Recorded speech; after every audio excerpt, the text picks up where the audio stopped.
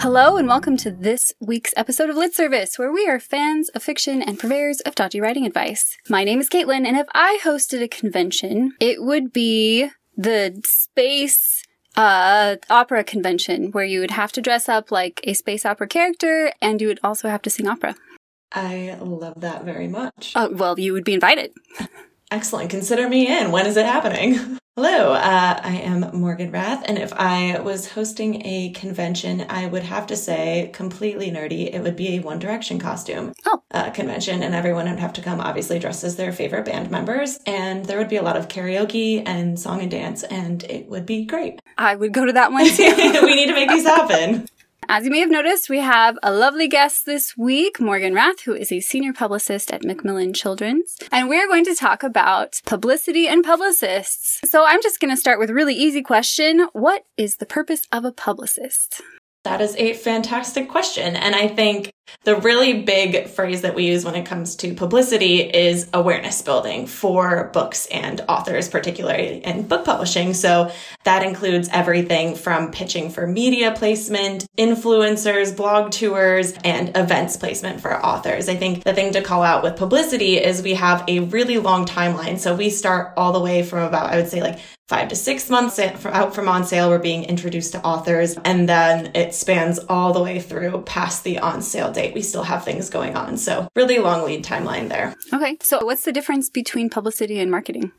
It depends. I think publishing to publishing house does things differently, but the primary jobs of a publicist are to focus on editorial placement for things. So things that we don't pay for coverage for. So that includes like whenever you see a BuzzFeed Books article, like odds are that a publicist has paid for coverage there. Whereas when you kind of get into the marketing side of things, our marketing team helps more with making sure our sales channels and different accounts have the materials that they need to do their job successfully. They work with booksellers more primarily to make sure they have the materials that they need to make sure they can sell books the right way. They handle all of the fun pre-order items that you see for books and authors. There is a marketer behind those. And then, of course, they also do some social media promotion, so some consumer-facing elements as well. And then advertising, which just they pay for everything. So the reason I know Morgan is because I'm one of those people who we talk about getting authors on our show. So who gets publicists? Which books get publicists? So again, it varies from house to house, but specifically at Macmillan Children's, all books get assigned a publicist. So there is a publicity contact on every single book that we are publishing. Mm-hmm. That's been my experience as an author from my side of things too. Mm-hmm. And I have been at 2 different publishing houses, so I'd assume that's, generally how things go. What does a day in the life of a publicist look like? So I think as with all professions, getting out of the email inbox is always the most difficult part of my day. I'm not sure if anyone else here is on Google Suites and Gmail, and Google has a very handy function where you can like pause your email inbox. So there are like days when I'm like, okay, I need to get out of my email inbox. I will pause it for an hour and go to my to-do list. And at that, like any given time, basically my job could be divided up into 2 different buckets. So the first is I could be doing something media and influencer related. So essentially that includes researching and curating lists of who we want to be reaching out to. And that's really dependent on the specific book. So what's going to be a good fit thematically, what's going to be a good fit kind of, based on the author's profile and their personality and, the different outlets that we're trying to look at targeting on that front. And then after that comes crafting of the pitch itself. And of course, that's not a cookie cutter thing. That's something that we vary depending on the specific outlet and what their audience and their readers are looking for. So generally speaking, I start with a base pitch and then I kind of tweak it from there based on who I am reaching out to. And then of course, the longest part of that journey, which is follow up to media. I feel like the majority of my time is spent following up with editors and reporters, just trying to keep them updated on coverage as it's coming in the hopes of getting things lined up. And then, of course, once you get someone that's confirmed for something, the job is not done.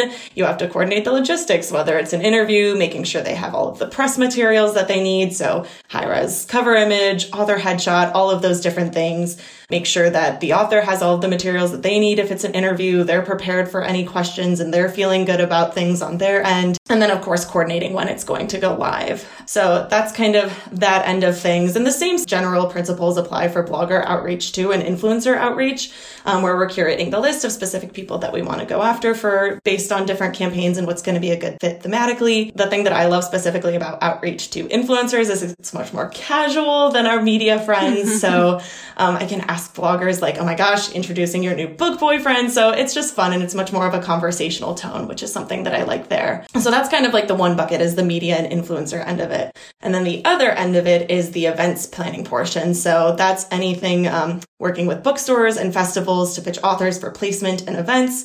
That's anything from your local bookstore launch to, local school visits, all the way up to pitching authors for if we have a tour in the works for an author doing a tour, or, like the big San Diego comic conventions, pitching them for your space opera convention would be a publicist's job. So we need to do that. Then I'll send you that pitch list. I'm sure we've got a few that would work. But yeah, coordinating those. And then, of course, once an author gets accepted for those, there's the follow-up steps of, making sure that if it's school visits, are the kids prepared? Are they excited? Do they know a little bit about the book? So the author's not just walking into a bunch of kids who are like, who are you and why are you at my school? So making sure that the teachers and librarians are preparing the kids for the visits.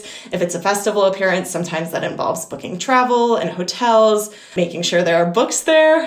Publicist's first nightmare is an author shows up to an event and there are no books. So working diligently with the festival and bookstores, as well as our author events team to make sure there are books present at events. And then also just making sure that the panel or whatever programming that they're doing is a good fit for them thematically. And they're feeling really comfortable with that too. So that's kind of broad strokes look at what I do on a day-to-day. And of course, we all have individual publicists have different things that they do for our department. So for me specifically, I manage our YA influencer list and manage the upkeeping and kind of adding of new voices to that. And I also help coordinate some of our YA-facing Fierce Reads branded events strategy there. And Fierce Reads is Macmillan's YA fun. Everybody, it's like your social media.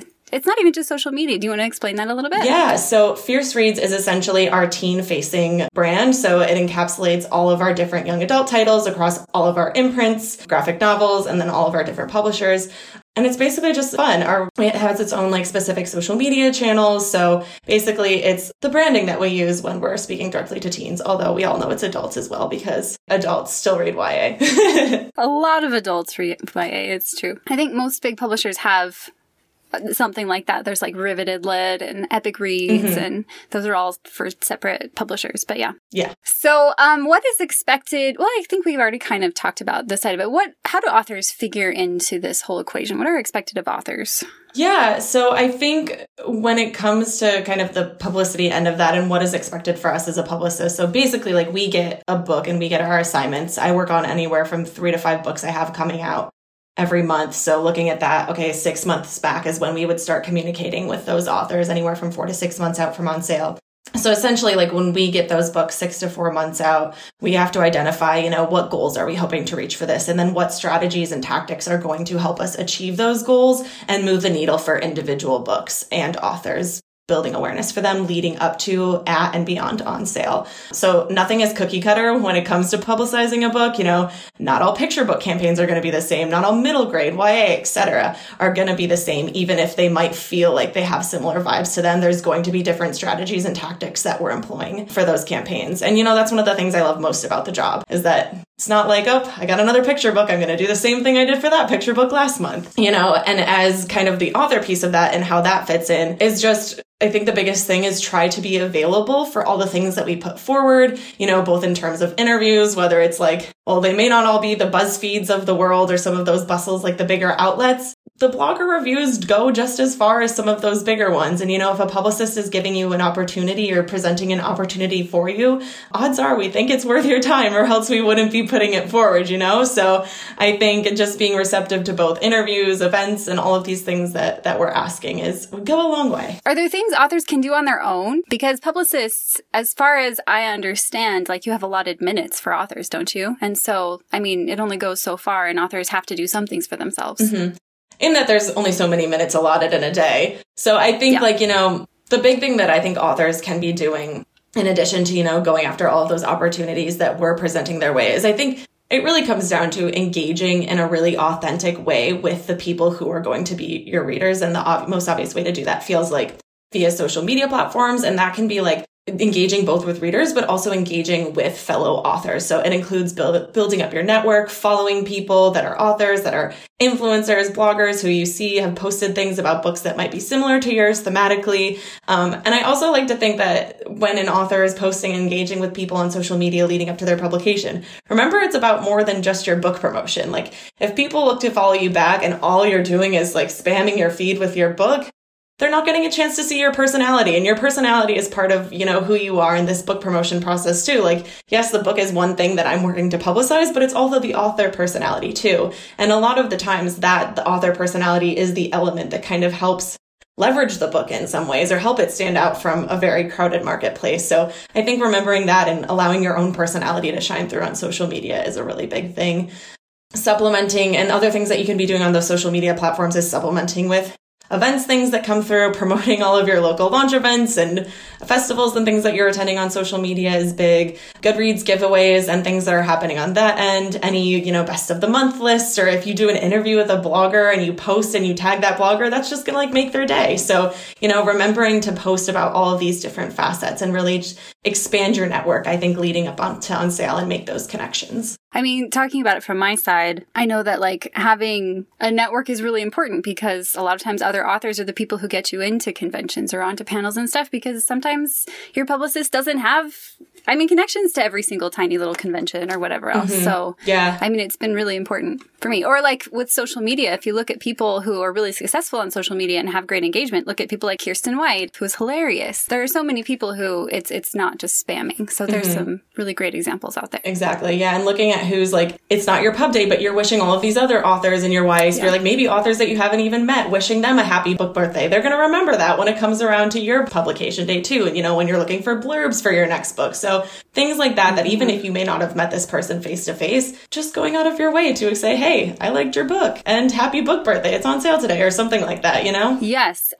Publishing is a much smaller community, I think, than people realize. And so being kind and reaching out goes a really long way. Definitely. Yes. So along with that, is it important to try and follow social media algorithm trends, or is it just more important to be authentic? And how should people approach their social media? So I think that it can be both. So typically, from my perspective, I tend to favor engagement, though I think it's more indicative of your relationship with your followers. The engagement component directly indicates your relationship with your followers versus where following current algorithm trends may not necessarily correlate to a really strong relationship with your followers. So, for example, as I mentioned earlier, one of my jobs for our department is managing our YA influencer list, and that includes adding new voices to that list. And the thing that I look at above all else when, kind of going through all of the requests to be added to our influencer list is engagement, specifically on their posts that they're doing. So, to me, an average of 100 engagements on a photo for someone that only has, say, 500 followers is way better than someone who I see has 20,000 plus followers and maybe is only getting, 200 to 500 engagements on their photos. So I would say engagement is super important. But also, that being said, if there is something that's super trendy and you have an idea, do it. At the end of the day, don't just do a trend to do a trend, but it all kind of circles back to that authenticity and level of being genuine on your social media. Your followers are going to know if you're doing something just to ride the wave, and it's going to come off less genuine and fun. But if you have an idea for something that's blowing up on TikTok, do it, because people will be able to see that that's something that's fun and more creative and genuine content. So what do you wish authors knew about being a publicist? Ooh, that's a good question. So a few things, and I was kind of talking to my team about this beforehand. I was like, guys, what do you think? What do you wish that authors knew about what we do? And I think the one thing that came to mind immediately was how hard it is to get media. And the most gut-wrenching thing is when we know that a book and an author are literally the perfect fit for a media outlet. And we've refined the pitch and we followed up with every new thing that is coming through. And it's still crickets. No matter how many times we call, no matter how many times we email, nothing comes to fruition. And that is just the most painful part of our job. We could send out 100 pitches in a day, and if we hear back from maybe 5 of them, it is considered a good day. It is the response rate is quite low, and it's understandable. I mean, I can't even imagine what our friends in the media, their inboxes are looking like, but it's just so gut-wrenching. There's nothing more gut-wrenching than when you're like spending all this time putting together a pitch and you send it out, and then it's just you're sitting there staring at your inbox waiting for things to come in and they don't. But that's why we spend so much time following up. Oftentimes, like, I won't get the majority of my responses until my second or third follow-ups with media outlets. So that, I think, is the big thing to call out. I think also calling out, and this is the one thing that we constantly talk about on our team also, is cover reveals. I feel like cover reveals are seen as this like end all be all to a campaign. And if my publisher is not doing a cover reveal, it means they don't love me. It means they don't love my book. And that is just not the case. I feel like that's kind of like a more archaic, more like old school way of publicity thinking, when in this day and age particular, I think social media cover reveals accomplish all of the same goals as a big media outlet or even like a smaller media outlet would. Like, you have to think that like the people who are going to see your cover reveal, are they even going to click on the article? That's a lot of work for them when they see it on their social media feed to click and then go look at the cover. Whereas if you're posting it on your channels and having this celebration moment with your followers, it's going to get more retweets, it's going to get more shares. They can see it right there on their timelines. So I think that accomplishes all of the same goals and then saves that media chip that we would have used for that cover reveal for add-on sale, when people can have the instant gratification of seeing the review and then going to purchase the book immediately. Because oftentimes these big media outlets, we only get one or two media chips, most of the time one, to play with them. And, you know, the thing that feels more strategic for most projects is booking that with on sale when you can instantly purchase the book. That definitely makes sense. Just in my own experience, I feel like as soon as you have a direct link to buying the book, it always is it's always gonna work better because people forget about you in 5 minutes. So. Exactly. People are all about delayed or instant gratification these days. No one wants to wait for anything. Okay, well, I think we're out of time. But thank you so much for coming on the show. Really appreciate your expertise and shedding a little light on this part of the industry that we don't really talk about that much, but is so important. Of course. Thank you so much for having me. It was so fun to actually be a guest on the show instead of being the one on the pitching end of things. It's nice to have you on too. It's nice to put a face to the emails. Our next guest will be Adrienne Tooley, the author of Sweet and Bitter Magic, and also forthcoming Sophie and the Bone Song. If you'd like a first chapter critique from Adrienne, you should get us your work by November 25th. If you like what you've heard, please consider supporting us on Patreon. It takes a whole team of creatives to produce the show, and it's help from people like you that keep us going. You can find us at patreon.com/litservicepodcast. There you can get early access to podcast episodes, video versions of the show, and occasional bonus content. Thanks to Chelsea Mortensen for doing all our social media. Please remember to like, subscribe, and comment on the podcast wherever you listen so others can find the show. From Caitlin, Cameron, Aaliyah, and Kristen, thanks for listening, and we will see you in 2 weeks.